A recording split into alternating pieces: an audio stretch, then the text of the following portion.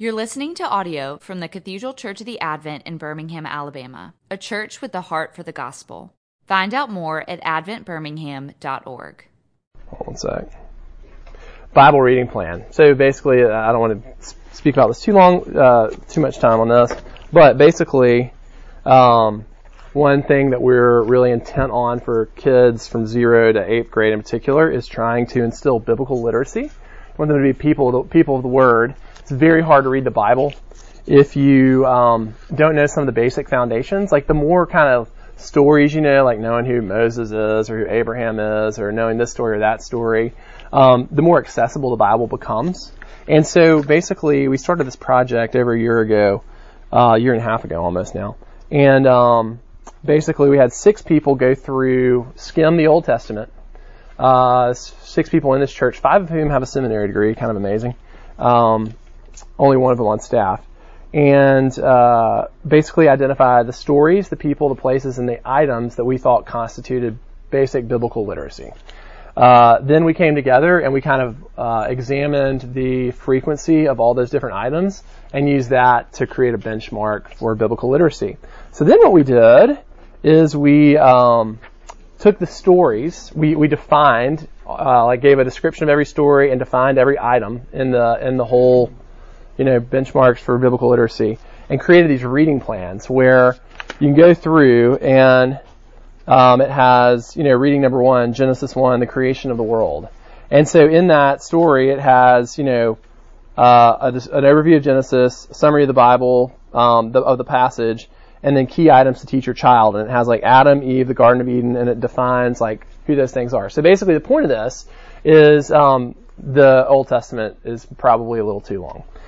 It's 130 readings. That's pretty ambitious. New Testament is going to be a lot less. But basically it gives individuals and families a reading plan where basically if you read through the Bible reading plan, just read these passages to your kids, say at breakfast, at nighttime, whatever it is, you can not really know anything, but you have all these items and you can be all right, do y'all know who Adam is? This is who Adam is. Y'all know who Eve is? This is who Eve is. You know what the Garden of Eden is? This is what the Garden of Eden is. And you can basically be the one to build your kids' biblical literacy. There's no way as a church that we can give your kid even close to a satisfactory level of biblical literacy, just what we do on Sunday morning. Your kids will get, maybe 30, 40 hours of total instruction at the church on a Sunday morning throughout a whole year. Think about how much instruction they get on science at school on a given week, right? Almost more than that. Not more than that, but that's about a month's worth.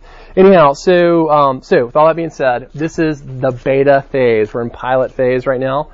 And so if you are a person who would like to be a guinea pig and take this home and try it for 3 months just to kind of, read some passages. Obviously, you're not going to finish this. I don't think there are 130 days between now and the end of May. But basically, we have instructions on here on things for you to look for, and things for you to look for, and things you can do to help us out. So before we make this into something pretty and we spend thousands of dollars to print this into a book, we actually can assess whether it's effective, and we can make some adjustments before we go to the pretty version. So these are right here. It has the instructions, and if you'll let me know that you've taken one, that would be great. Thank you for being a guinea pig. All right. What age range would you? This can go from age 3 to honestly high school. Okay. Yeah, and quite honestly, I think there are plenty. If you just as an individual want to take it and use it for your own, I'd kind of like to grow in my biblical literacy and just use it as a Bible reading plan for your own devotional life, you can do that too. So yeah, it's pretty, it goes across the whole spectrum. All right, I'll pray for us and we'll get down to business. Lord, thanks for your goodness and your loving kindness, and thank you for the gospel. And Lord, I pray that you would use this time, for your glory and for our edification. I ask these prayers in Jesus' name, amen. All right, so if you do not have this sheet, it's going to be, essential for this class. This is kind of law. It says law, gospel, and family, wisdom, and parenting. What we try to do in this class is basically to give you tools to educate you, equip you, and encourage you in ways that you can spiritually invest in your kids, and also too offer comfort in the gospel for the great sense of failure that we all live with day in, day out as parents. And so in this class, this is class 3 of a series called Law, Gospel, and the Family. And I'm going to talk about something called the Law, Gospel Continuum. That's kind of a Cameron term.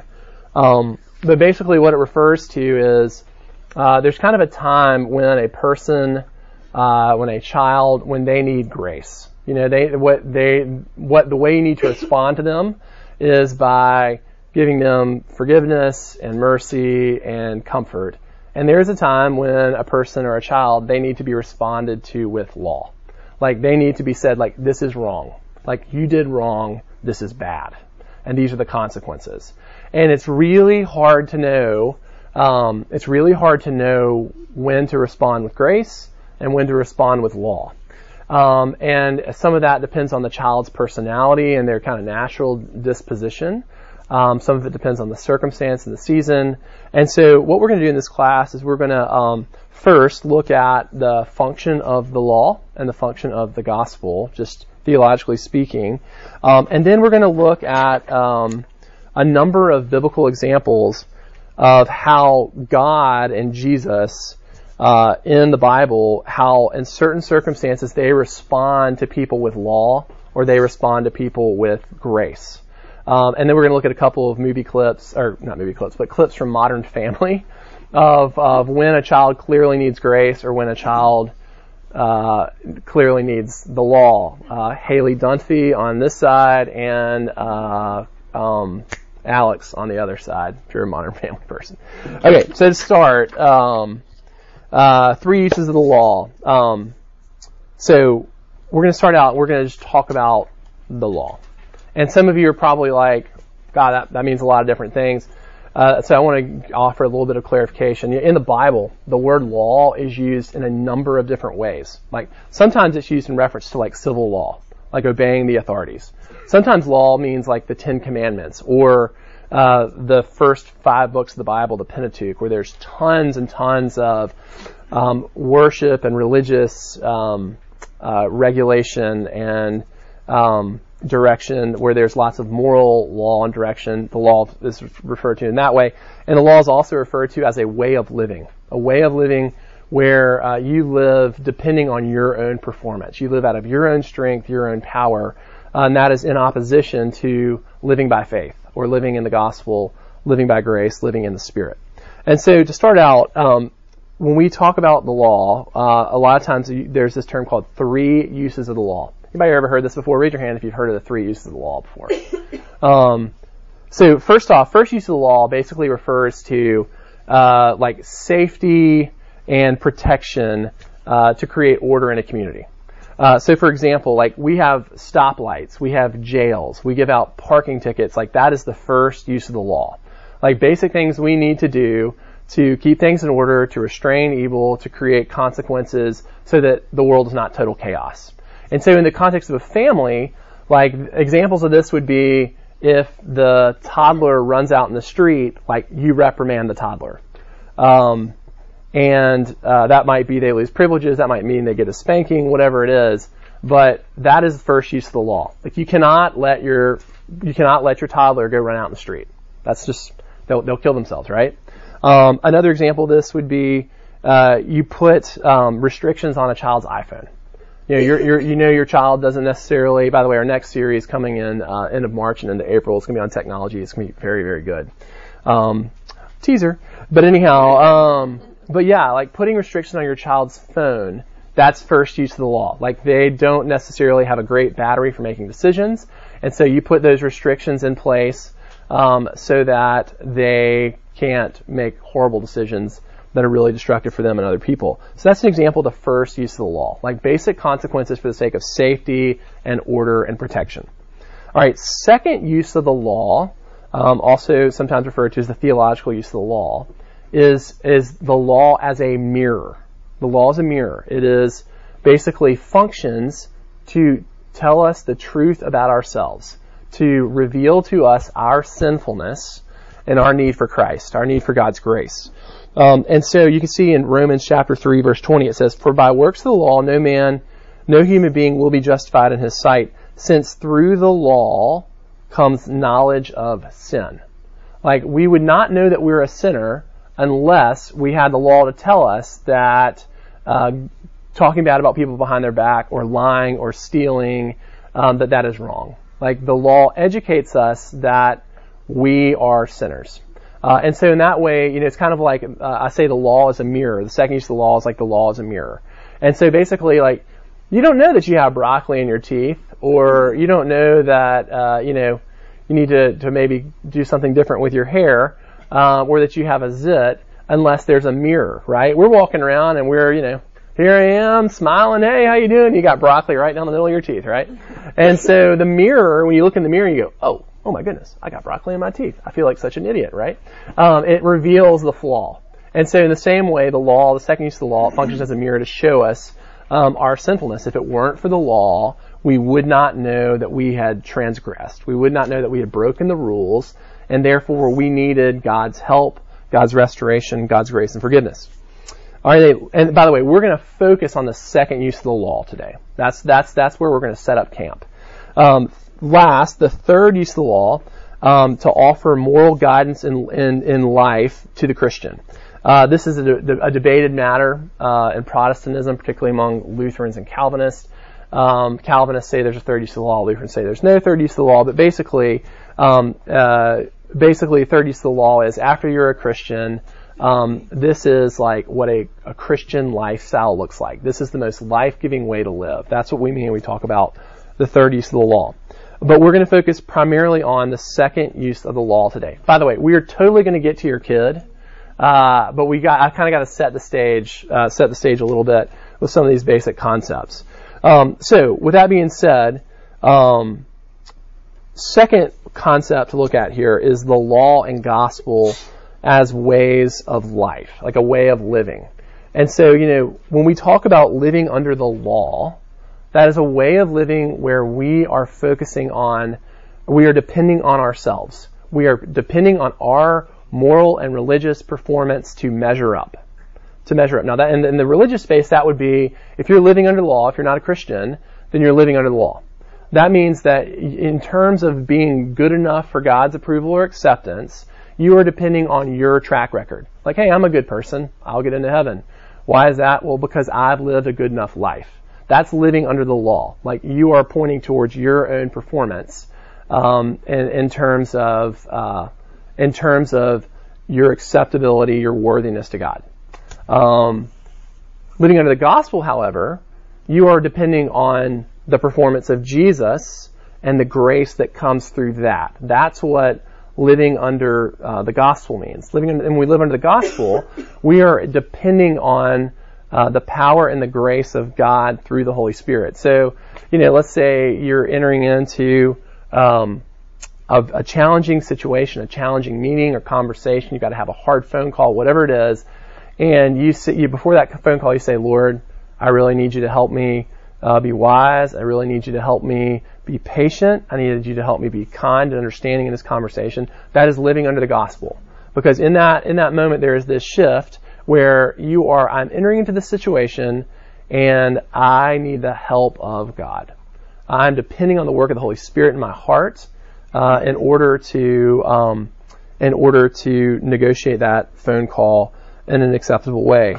So which would be the best one?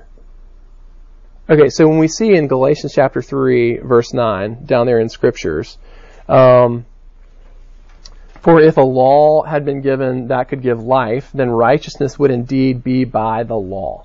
It is talking about the law there in terms of a system of living. Not like the moral laws of the Bible, not the civil law. It is talking about righteousness that comes by a system of living where you depend on your own performance to measure up. All right? I promise we're going to get to your child in a second. Okay. So that being said, here's starting to land the plane or kind of get out of the clouds and get into real life a little more. So we're thinking about this conversation basically in terms of, as a parent, a large part of your hope and desire is to see your child grow and mature spiritually. Like, you want to see your child grow in a love for Christ. You want to see them grow in their dependence on and trust in Christ. You want to see them grow in their service for Christ. And so with that being said, the law and the gospel both are both essential elements. They have essential functions in effectuating that in your child. That you can't have one without the other. If the only thing your child knows, the only way your child is related to is purely law, purely you have done wrong, you haven't measured up here, these are consequences, that's it, that is going to send a message to them, you need to depend on yourself. And that there's no grace and mercy, and you can't look to God, you can't look to us, you can only look to yourself. If your child is only related to in terms of grace and gospel, then your child is it's going to be pretty cheap grace, and your child is probably not going to see their need for God's grace. They're not going to see the consequence of their sin in the effect it has in relationships with other people, the effect it has on themselves, and so on and so forth. So with that being said, when we talk about functions of the law, functions of the law and of the gospel, the law serves to show us that we are sinners who need God's grace and redemption through Christ. That's a first function, to show us our need. That's the mirror part of it. Second is the law also brings us to the end of our rope, where we see that a life of self-reliance is not in our best interest, and that we need to live in relationship with Christ, trusting in His grace. So in that way, a lot of times when you see a child like bottom out, and they kind of have their little micro breakdown, that's the law doing its work. Let's pretend that your child, it's exam time, and your child is studying like 14 hours a day. Or there's some kind of sports thing or dance thing your child wants to make, and they are just like shooting baskets all the time or practicing all the time, just to an insane extent. And you can tell they're putting tons of pressure on themselves. When they come to a point where they are like, I can't do this anymore, where they have the meltdown, that is the law. The law has done its work. Because it's shown him that the law as a way of living is not life-giving. It's not sustainable. It's not in their best interest. And so that's two different ways that the law functions in a good way. The gospel, it serves, the way it functions, it serves to restore and redeem us in our sin and failure, to know that God's grace and forgiveness is there. It serves to give us comfort, the comfort of God's love. And it also, the gospel is what sanctifies us. Like, you're not transformed as a person by the law. The law alone, it says in Romans 3, what the law was powerless to do, Christ did. So basically the law, you're never going to develop a moral, compassionate, sensitive, responsible person by just giving them the rules all the time. What really changes a person and transforms a person's life is knowing that they are loved apart from their performance. Knowing that they are loved unconditionally at their worst. And so the two things have to function together. So, with that being said, really where I want to get to and why we did all of that kind of theological homework there was to talk about how this functions in the way that you relate to your child and how you respond to your child.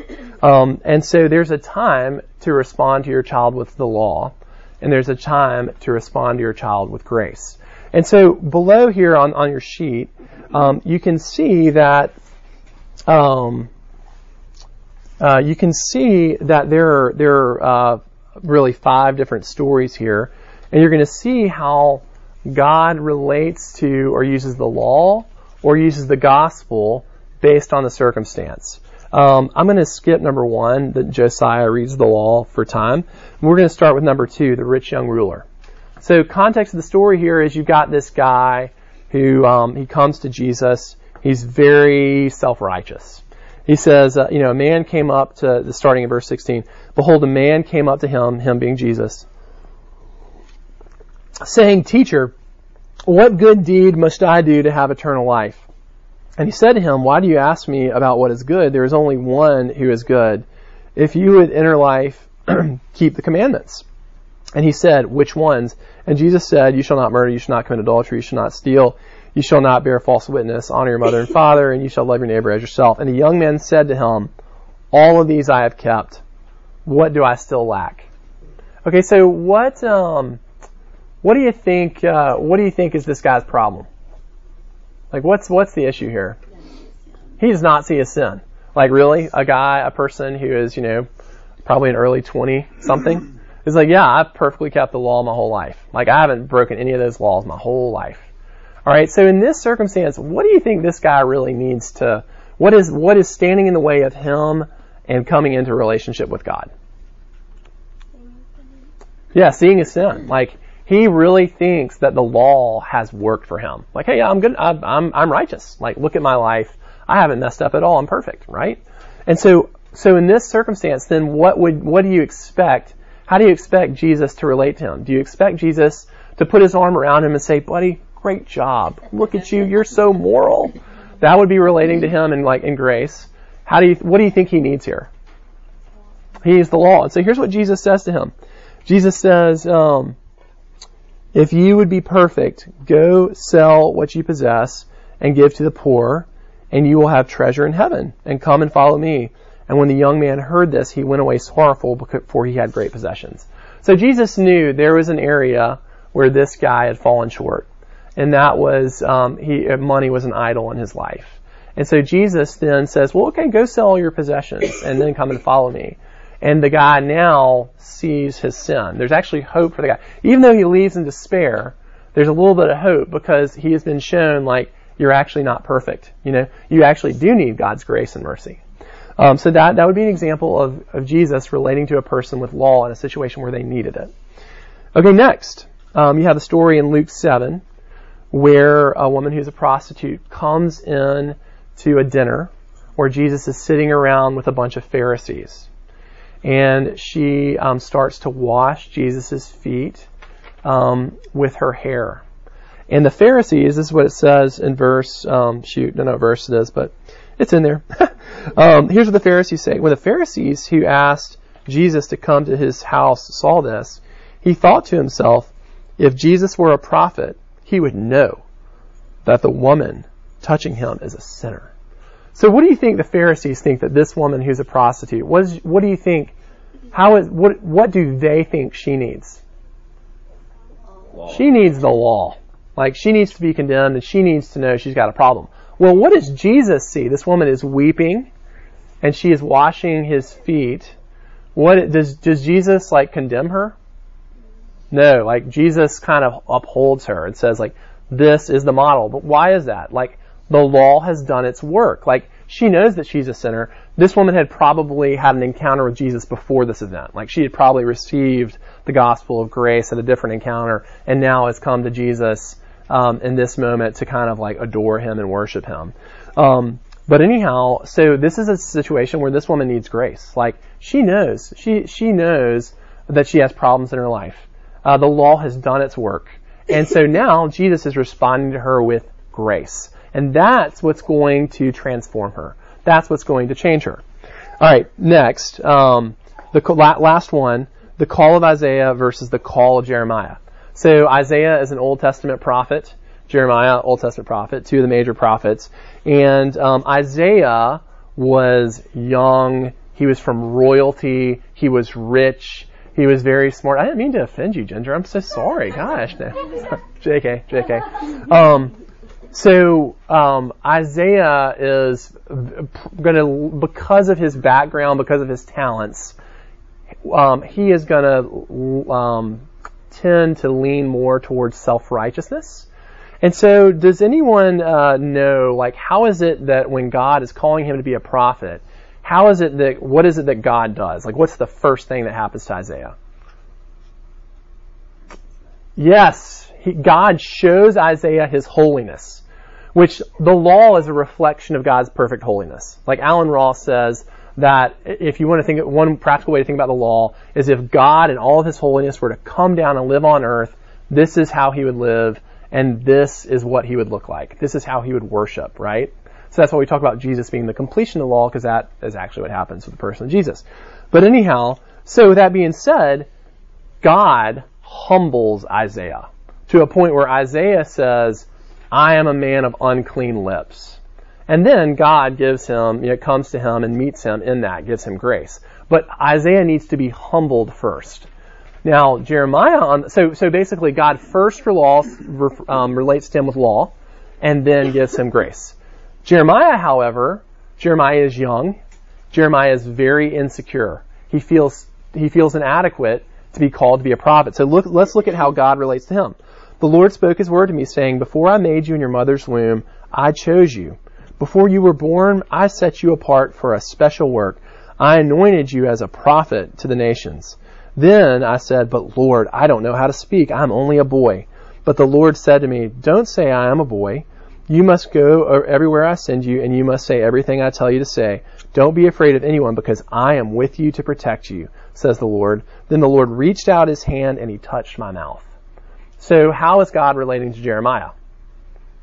With grace, with kindness. Jeremiah doesn't need to be told, yeah, you're right. Come on, Jeremiah, step it up. Jeremiah feels totally unequipped. He feels totally inadequate. And so the way that God is relating to him in that is God is encouraging him, and he's giving him grace in this moment. Yeah, and he touches him. I mean, this is think about this, the great holy God who shows himself to Isaiah in a way that absolutely unravels on Isaiah. He reveals himself to Jeremiah by reaching out his hand and touching my mouth. So affection, right? So with all that being said, now thinking practically with our kids, I think the big thing I want to come away with here is that we, walking under the gospel, we really need God's wisdom from moment to moment to know when we need to relate to our children with law and when we need to relate to our children with grace.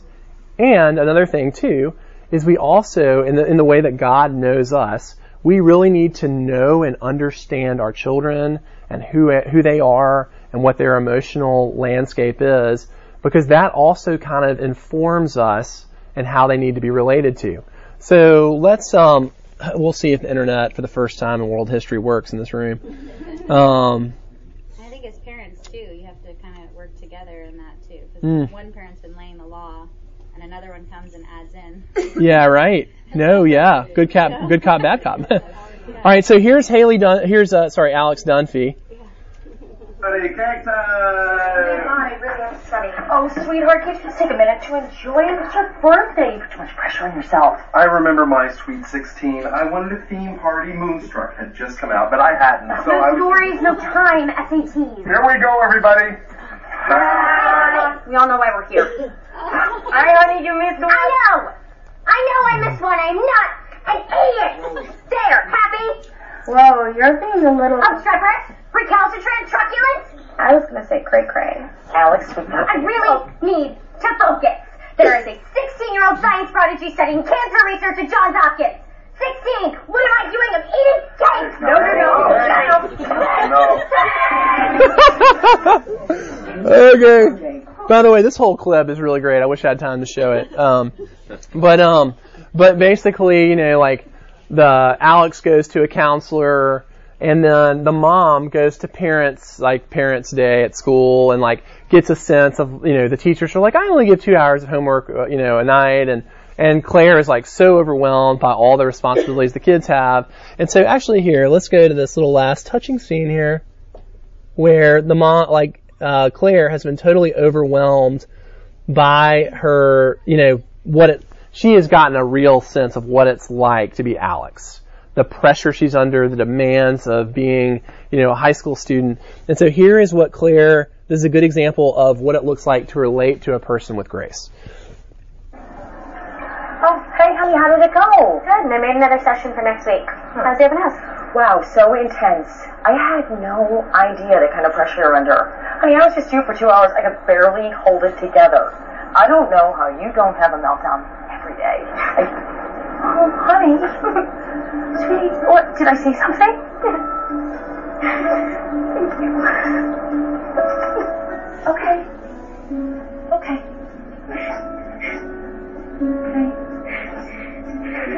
All right. So you can see there, grace doesn't just mean declaring like your sins are forgiven, right? Like God's grace comes to us in a number of different ways. And so in this way, you can see that the way that she extends grace to Alex is by through understanding her, through being compassionate about the difficulty of what her life is like, through affection and comfort. And so that, that's a lot of times what it looks like to relate with grace. And so, by the way, I would say, and I'm speaking more for like to the middle school parent, high school parent. I'll tell you that most kids, especially girls, that's their life really. Most suburban kids, particularly suburban girls in the South in particular, they feel accused all the time. Like they feel under so much pressure to measure up, and it's on so many different levels, like physical appearance, socially, academically, sports. So the law is almost constantly doing its work to make them feel inadequate. And so I had this little term, I'm sorry, this is like a 40-minute class. I'm trying to fit into like 20. But I use this term called law grace continuum. And like, I think that you kind of have people, everybody needs the gospel. And I think you have some personality types where they need the gospel like 90% of the time and maybe the law 10% of the time. And then you might have some where it's more 50-50. I don't think it's ever more law than gospel. But, Haley, the other child in Modern Family, the other daughter in the Dunphy family, Haley, on the other hand, she tends to need the law a little bit more because she gets in trouble and she always has a rationalization and she really never thinks she's done anything wrong. So like in this, actually I'll just show you the clip. It's really short. But in this one, like she gets arrested, like she's drunk and she like, physically has some, illegal physical contact with a police officer. She falls out of a tree on top of the police officer and pushes him off. And when they like pick her up, she's like, everyone does this. Like everyone gets arrested in college, It's like, whoa. Like you're potentially facing felony charges and you're acting like you feel justified, right? And so you'll see here Phil in this little tiny clip relates to her with the law. Go ahead. In Legally Blonde, Elle won her case because she was true to herself and dressed cute. Haley, this is real life, not an excellent movie. What is this? A solar system? Okay. By the way, that was in reference to Haley's about to go to court. And she's like, in the way, she's being kind of acting the fool, as they like to say. But anyhow, like, this is a situation where Phil, like, comes down on her and he needs to because she is not contrite about, what she's done. She does not see her need to turn in a different direction. She does not see her need for grace and mercy. She does not see her sin. And so, going back to my little, very, very sophisticated diagram here that includes an arrow. Yes, graphic design is really my forte. But anyhow, just to kind of finish up here, I would say, basically, we constantly need to kind of ask for God's wisdom on when to relate with law and when to relate with grace.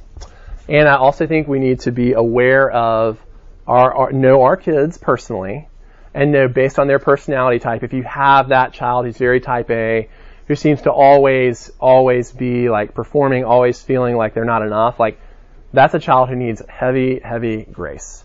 Whereas you might have a child and they need grace too, but who just doesn't seem to ever take accountability and doesn't seem to really ever understand the consequence of their actions on others.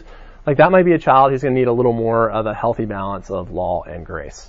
And I think, honestly, we'll just stop there. Let me pray for us. Yes, if you have a Bible, if you want a Bible reading plan, they're there. If you could let me know if you take it. And I'll pray. And we can chitty chat after if you have questions. God, thanks for your that there is grace. Thank you, Jesus, that you've lived and died and risen for us. That grace just flows in great abundance from God the Father to us. And so we trust you, Lord. Ask these prayers in Jesus' name. Amen. Amen. You've been listening to audio from the Cathedral Church of the Advent. If you live in Birmingham or find yourself visiting, we hope you'll join us at one of our Sunday services. Find out more at adventbirmingham.org.